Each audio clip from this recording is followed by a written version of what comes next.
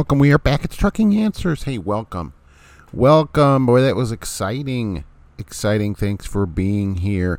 I'm here with my co-host, Gracie, who's orange and ready to jump in at any moment because she has a lot to say about trucking. Today, we're going to talk about a few things. I got some tips for new drivers, but I also want to talk about Variant. Have you heard of them? You might have. Maybe you saw me at the Variant booth for a while or watched the show. I did a live show at the Mid-America Truck Show this year. And I was at the Variant booth for a little bit, chit-chatting with a few people there. Talked about Variant. Yeah, the Mid-America Truck Show. Did you see me speak there? I was a speaker at the Mid-America Truck Show. I hope you saw it. You can go to the Mid-America Truck Show site and see it now on the recording because they recorded everything. That's pretty fun. But there's some news about Variant. You know, they have released their turnover rate. This always amazes me in trucking when companies have a turnover rate that is really high. And what did I say about Variant when I was there? Well, I'll tell you all about it. And we're also going to have some automotive news and yet another reason why we don't live on Mars. Do you know why we're not on Mars? Why aren't we living on Mars, going to the Mars Mall where it's Mars Forever 21 and stuff like that? Why aren't we there? Well, there's a bunch of dumb, stupid, idiot people on this planet that waste our time and money. We can't put our efforts into getting to Mars while we're busy with them because they are so dumb. Yes, there are dumb people on this planet. I know it surprises everyone. It does surprise everyone to know that it is true. Oh my gosh, it's so true. So it's like they in the movie, it's twoo. Okay, so who remembers what I'm talking about? Anybody? Put up your hands. All right, Mark at truckinganswersnation.com. Let's get this thing on the road, and I want to talk about Variant. Now, when I was at the Variant booth and talking to them, the whole key at Variant is thusly that you don't go to Variant to be a driver. It's the dumbest thing. Mark, it's a trucking company. I know that. All right, I know it. You do not go there to drive because the pay is just, average pay, whatever. Plus, it's part of U.S. Express, so, it's probably got a bunch of that stink rubbing off of it from that lousy place. So, you go to Variant to recruit other people that come to Variant. Right? That's why you go there, because they pay. For every person you get, they pay you. And it's an unlimited amount of people for an unlimited amount of time. Unlike some places that give you a flat 500, 600, 2,000, whatever it is, at Variant, as long as those people are there, you are making money from them. And there is no limit. There is no limit to the amount of people that you can get. So for some, if you get 50 people to come there, you're getting paid on 50 people as they roll along. Okay, and I don't remember the mileage rate. It was a different rate. I don't have that in the top of my head right now. And by the way, Variant's not paying me for this. I doubt that they would. And that's the story at Variant. So the idea is to go to Variant and make their average pay. But if you recruit other people there, okay, then you are getting that money. And that's not a bad way to do it. Because who's going to lie to you? A recruiter. Okay, they're going to lie. Because they get paid when you come in there. So the idea is to have drivers recruit other drivers. And that way, it's more likely to be the truth. But Mark, why wouldn't a driver lie to me to get me there? Because if you quit, they don't get any money. Okay, so it's in their best interest to tell you the truth of the place, so that you stay, right, and so they continue to get money. Okay, because the deal there is seeing the long term, so getting multiple people there. There are drivers that are making well into the six figures, like closing in on 200,000 for a solo driver because of recruiting. All right, now I don't know how many solo drivers doing that as company drivers with full benefits, but they have them. They pulled the numbers up. There are some. All right, not everybody. Some drivers don't do it. Some drivers don't recruit, and I don't know that it's worth working there otherwise. But check this out. Let's check it out. Check it out. So their turnover rate is up. All right. In the first quarter of 2021, it was 148%. All right. 2022, it's 150%. They have a 150% turnover rate.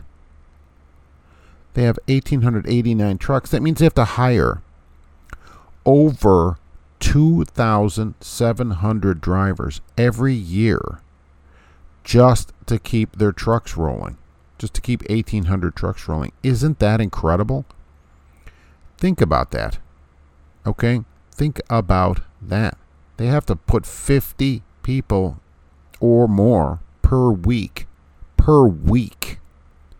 on at the place. Okay? Per week. They're putting on 8 to 10 people per day all year long just to keep people in their trucks. Now, what does that tell you about a company? It's horrible. Okay? If you can't keep... See, here's the thing. If somebody comes and then they quit one person, all right, that maybe it just wasn't a fit for them or whatever, and that happens. Nobody has a 0% turnover rate. No place, no matter how great it is. People quit for various reasons. When you have a 150% turnover rate, it's you. Okay, it's not me, it's you. You're trash. What the heck is happening? This seemed like a good idea, right? You're dispatched by computer. It picks the best loads, matches you. Variant actually gets more miles per truck than U.S. Express. So they said, and by the way, average revenue miles per tractor every week at Variant. This is according to Variant, all right? 1,573 miles per week. That's down 20 miles. Okay. So the average truck there, according to them, okay, and they're going to put their best numbers forward, certainly, is 1,573 miles per week of revenue. Now, drivers may drive more than that because this is revenue miles, and so any miles you drive to go get a load, of course, they are not getting paid on generally, and depending on their tariffs and how it works, but you're still going to get paid. So you may get more miles than that paid, but that's all they're getting revenue. So I don't know, what if you have, 20%? Deadhead would be another 300 miles a week, I guess. So that's still only 1,900 miles or so per week per truck that the driver gets paid on. That's not great. Considering, it's 60 cents, that's $1,200 a week. That's why I'm telling you this place isn't worth working for if you aren't recruiting anyone. If you are not going to go there and recruit people, do not go there at all. Because the pay is just so-so, and according to their own numbers, drivers are not getting any miles. And they also have almost 8 accidents per million miles. It's crazy high. That's crazy high. But that's what happens in the industry, in any industry. When you hire, you reduce, really, the qualifications and the requirements of the people that you hire. Okay? So as you reduce those qualifications to get people, you also increase accidents and everything else like that. You're not hiring the best people. Look, let's be honest. How many people with, let's say, 20 years experience or more are even considering going to Variant? I would say almost none. And I mean 20 good years, not 20 years you have 12 tickets. Okay, let's put it this way. How many 2 million mile safe drivers are considering going to Variant? 0? Maybe one of them? No, you're not getting the best drivers because they're not going to go to a place like this. They're going to go get 1,500 miles a week. Okay, so until you increase that, you're better off having less trucks and rolling them more miles and keeping people rolling. The idea of just growth, just because to grow, what good is that doing you? If you have to, I cannot imagine really having to hire 50 people a week to keep my trucks full. How many trucks are being recovered? Think about that. That just popped into my head. How many of these trucks where people quit outside of a terminal do you have to go recover? Let's have a whole crew that just recovers trucks. That all they do is go get trucks and bring them back. That's it. There's nothing else that they do because not everybody is just driving the truck back and go, I think this isn't working out, so maybe we'll just call it quick. No, because they're hiring anybody that they can get. If you call them, they'll be happy to talk to you and probably put you in a truck. If you're willing to go recruit people for them, I think it's a possibility there to make good money because then your miles don't make any difference. Your 1,500 miles, you don't care about that. You're trying to get other people there. Okay, that's better. And so if you had 10, 20 people on your downline, pyramid-ish is what I called it, even though it's not a pyramid scheme, okay? But pyramid-y has the kind of a stink of a pyramid on it, It's like, it's a little bit Egyptian, I don't know. Maybe it's kind of a pyramid, I don't know. So that's that's the story there. It's kind of pyramidy, but if you go there for that reason, yeah, then it could potentially be one of the highest paying jobs in trucking. If you go there just to be a driver there at Variant, like, oh, I like gray trucks and I want to be dispatched by computer, then no, it isn't anything special. It's nothing great at all. It's probably not even worth going to. So that's how you decide. It could be the greatest thing ever or probably not even worth giving them a call. Isn't it amazing from the same place? But for these kind of numbers, if you aren't recruiting people, how long are you to stay and get 1,900 miles a week? Unless they're running an amazing, like 1,000 miles a week deadhead, which would be crazy on 1,500 loaded miles to run another 1,000 dead. I suppose it's possible, but if that's happening, that isn't any good either. You're not planning this at all. You should minimize that, and drivers want that to go get another load immediately, Of course, really, as a driver, I guess thinking about it, who cares? If you're getting paid, loaded or empty, who cares? Get a 1,000-mile deadhead, that's fine with me. It's easier. But from a business point, it's stupid. I just couldn't believe this. When I saw, 150% turnover, I'm like, really? Is that a real number? And I'm looking at it, and it's like, yeah. Oh, yeah, that's a real number. That's ridiculous. That is not great for them. So it's just because here's what they say, They're like, well, our unique way of compensating drivers will result in less turnover. Well, but that doesn't seem to happen. So what is probably happening is that drivers now there, because the miles are lower. Oh, I can imagine this scenario, right, Gracie? So you're getting less miles. You're like, crap, I got to make some money. And so the drivers are just turning into like regular recruiters and just taking anybody. Put my name down here, put my name down, do this, do that, put my name down. And so they're just recruiting anybody that they can. They don't care if they stay. And then the company is like, crap, we got to get people. So they'll take anybody. And the whole cycle starts, and Variant just turns into, U.S. Express 2 kind of thing, It's just, all it is a different colored truck is what it's turning into. It hasn't turned into what they thought it would turn into, where they're changing the industry. No, they're the same garbage place in the industry, the same kind of place. And it's sad. It doesn't have to be that way. Then we go into this next thing where it says, hey, they're talking about driver pay. Okay, sign-on bonuses and that are being reduced. Driver pay increases are slowing down at a lot of carriers. Why, it says? Because their trucks are full.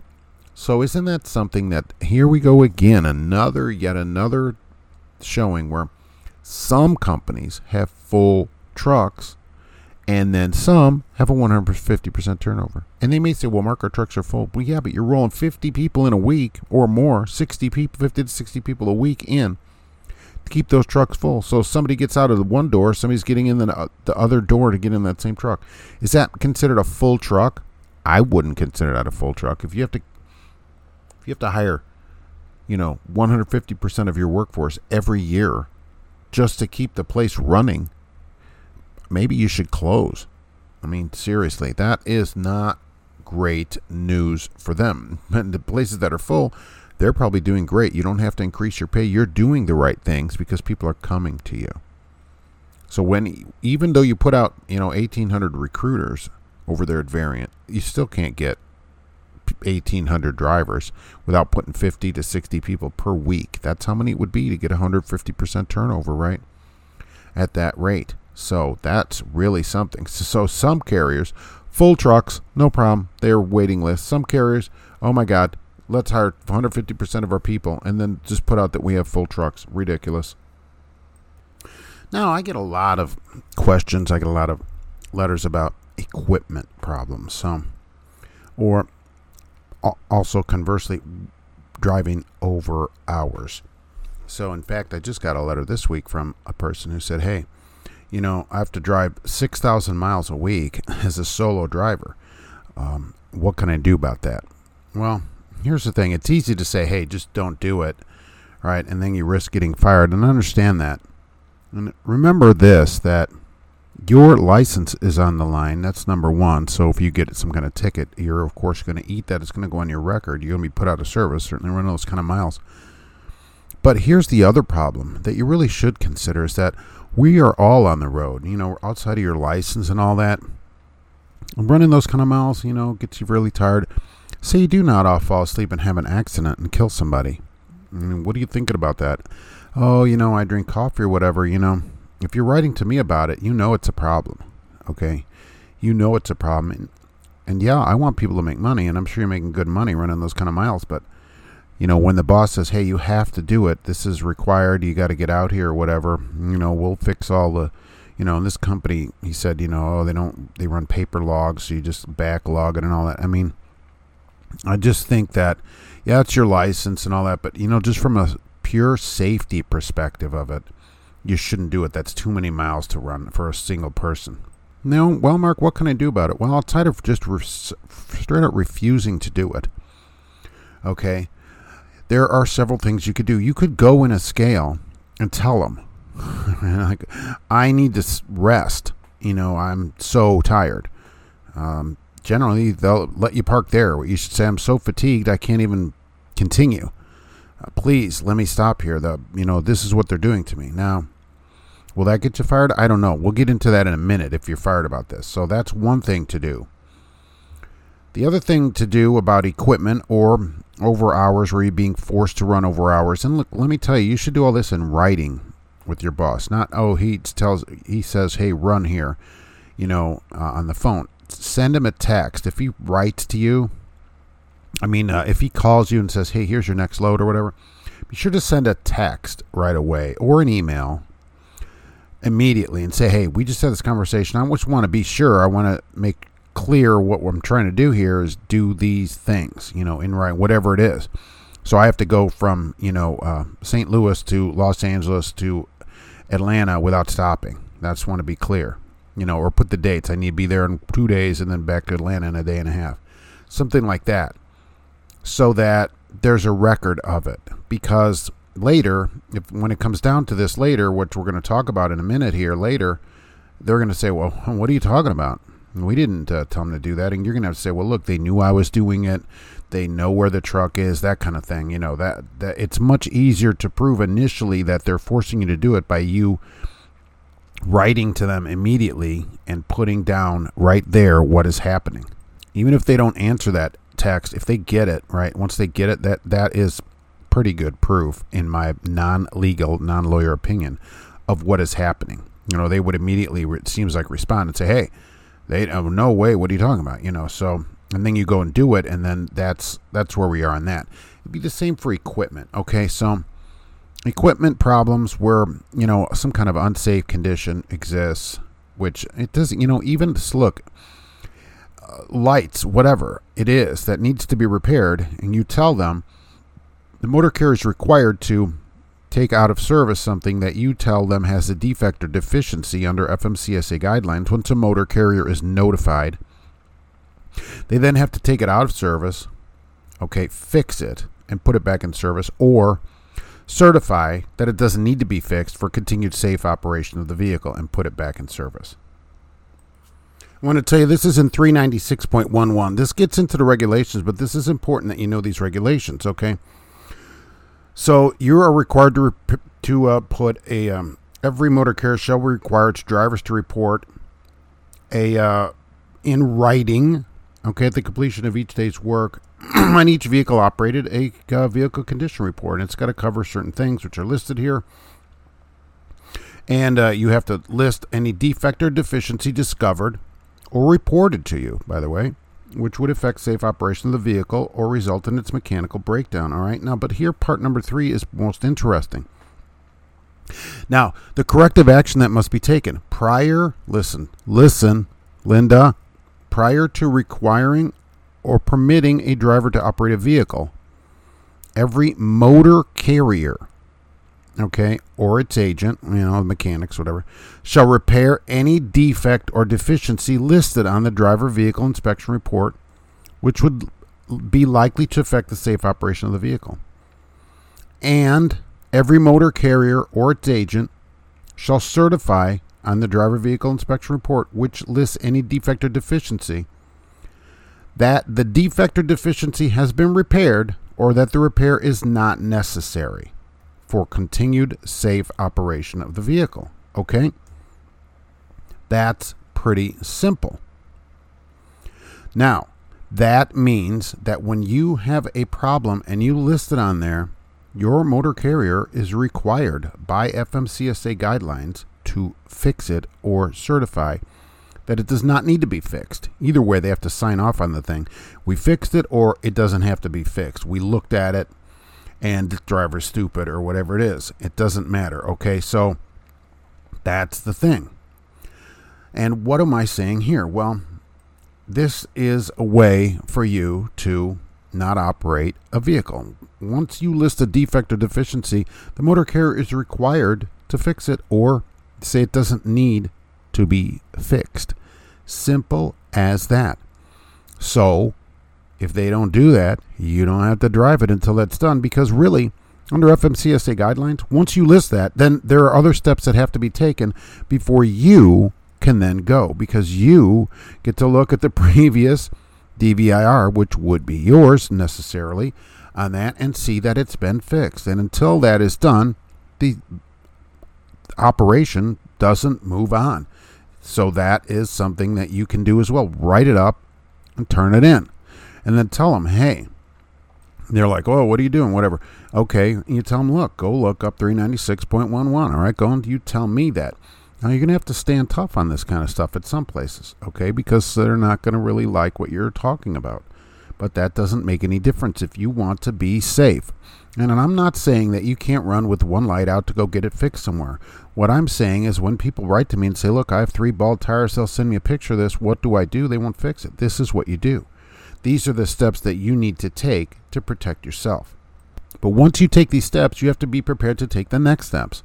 So once you write it up, okay, you've got to be prepared to not take it. And go, well, just go pick this next load up and all that. No, I wrote it up. You have to do your part. You have to fix it. So then there could be a problem. So there's another thing you could do about this. Once you write this up, okay, and you send it in, why are you not going to fix this, whatever. Every state, generally under the state police, has a commercial motor vehicle enforcement division. And each state may call it something a little bit differently. You can go to this website of the state police and look that up. Look under their commercial motor vehicle enforcement, okay, and see who does that in the state police. And generally, there's a phone number and an email, and you can ask them about it. Say, look, I want this fixed. I want to be safe, because look, they want safe equipment on the road too. So you tell them, look, here I am. This is where I am. I want to be safe. I don't want to get a bunch of tickets hit on me, because I hate that they changed that. Years ago, you used to be able to pull into a scale and say, hey, write this garbage up. It didn't affect you. Now it does. Okay, and I don't really like the way that they do that. And tell them, this is what is going on here. Okay, this, because it's so unsafe, something has to be done about it. And see what their recommendations are. Call them up. I mean, they're happy to talk to you. They want safe equipment on the road. And if it comes down to it, you may have to report them and say, okay, this is the equipment. This is what's going on. This is what we're doing. Now, all this may result in your termination. Okay. Thing is, they can't terminate you for that. So if that should occur, and again, I'm not a lawyer. Okay. You can seek an attorney out, a licensed attorney if you want. I don't think it's necessary, but it might be worth a call. Your choice. The Surface Transportation Assistance Act, the STAA whistleblower provisions of it will protect you. Now, this may take a little time, but you can check that out. Go look up the STAA whistleblower, and you can see how to file a claim there. And what it is no adverse action is allowed to be taken against you for reporting defects, deficiencies, refusing to drive unsafe equipment, refusing to drive if you're sick, if you're, it says sick or ill. I think that's interesting. If you're too fatigued to drive, you're like, I'm too tired, I can't go, it's not safe. You believe the equipment is unsafe, even if you're wrong. Okay, I'll tell you that. And that's listed in there. So let's say you say, I don't think this is safe to drive. And they go, it is safe, and I'm not driving it, it's not safe.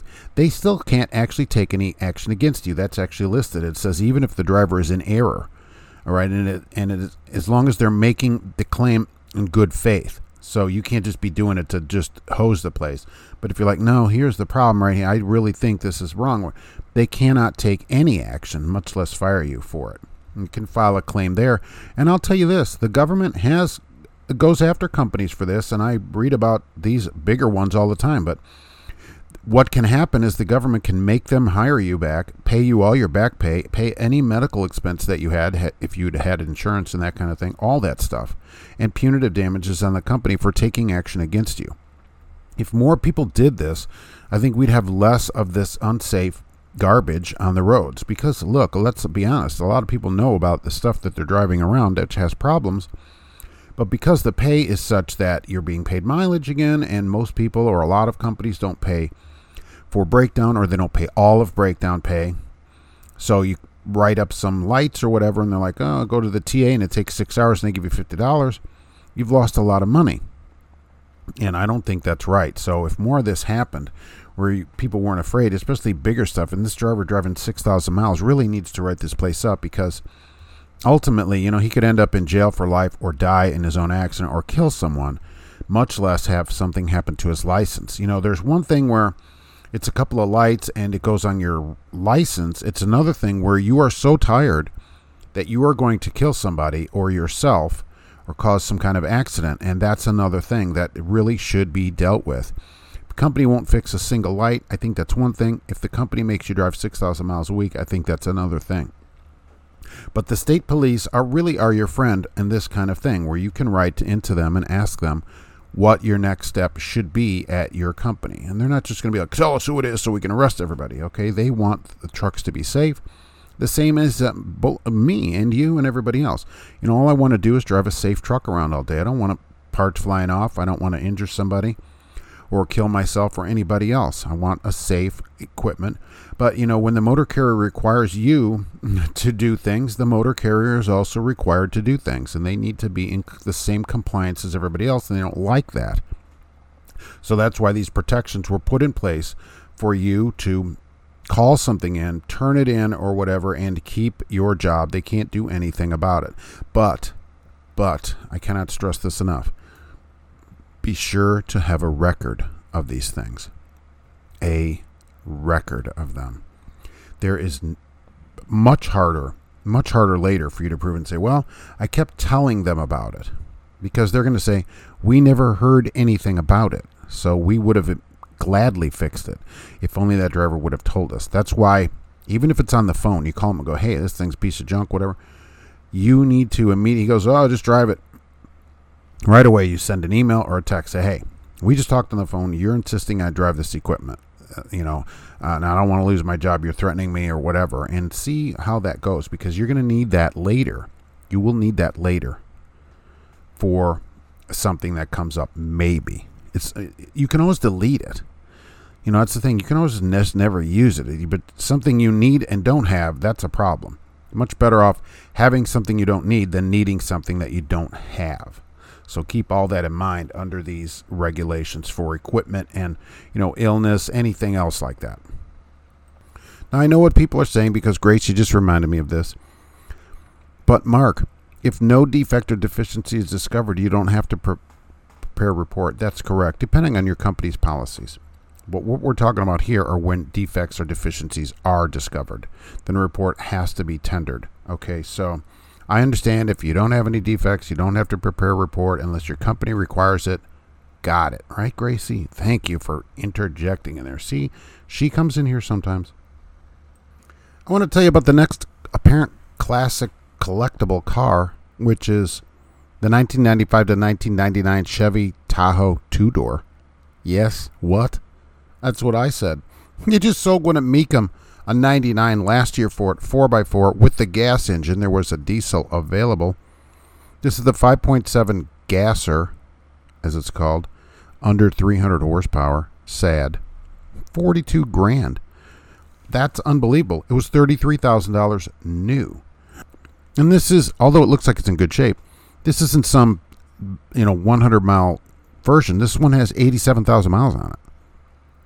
Are they interesting looking? I guess. The build quality, GM, not super great.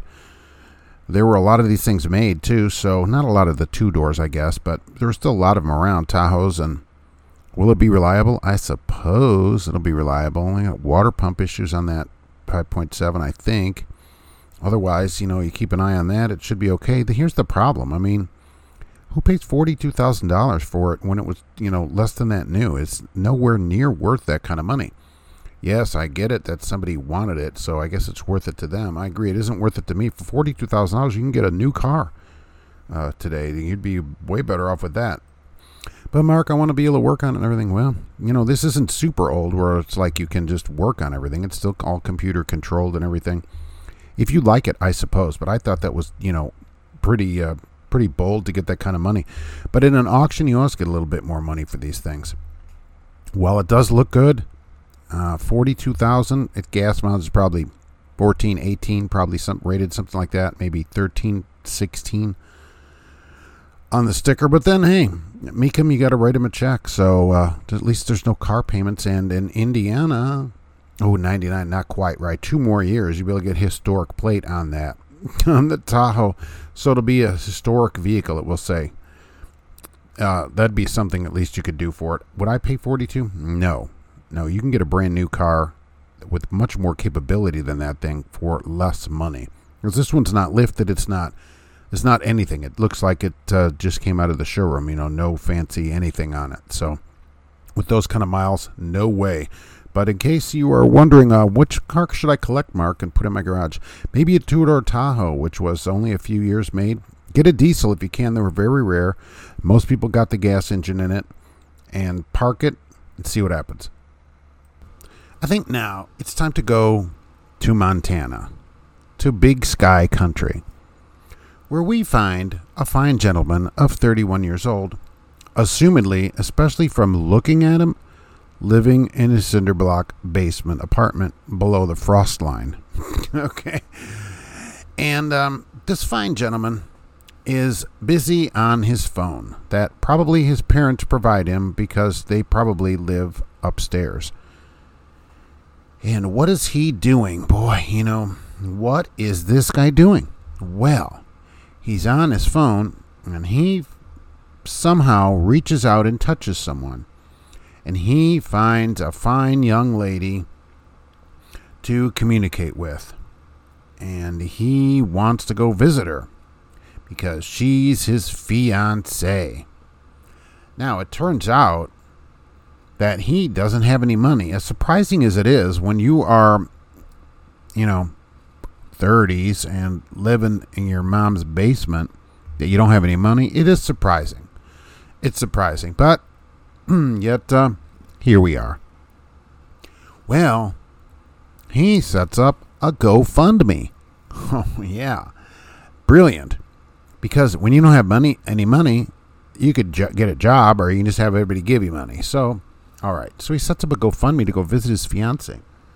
And people start reporting him to the police. Because his fiancée, in air quotes, is 14. Oh, yeah.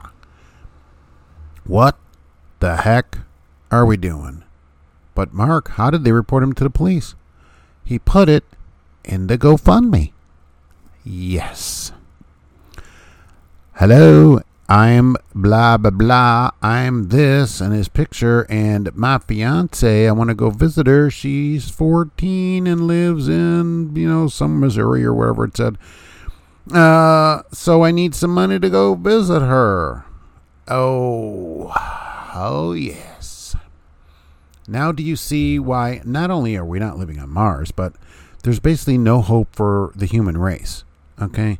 And, I'm not faulting her too much, but, look, at 14, can we not communicate with people on the internet? All right, so I didn't communicate with people on the internet.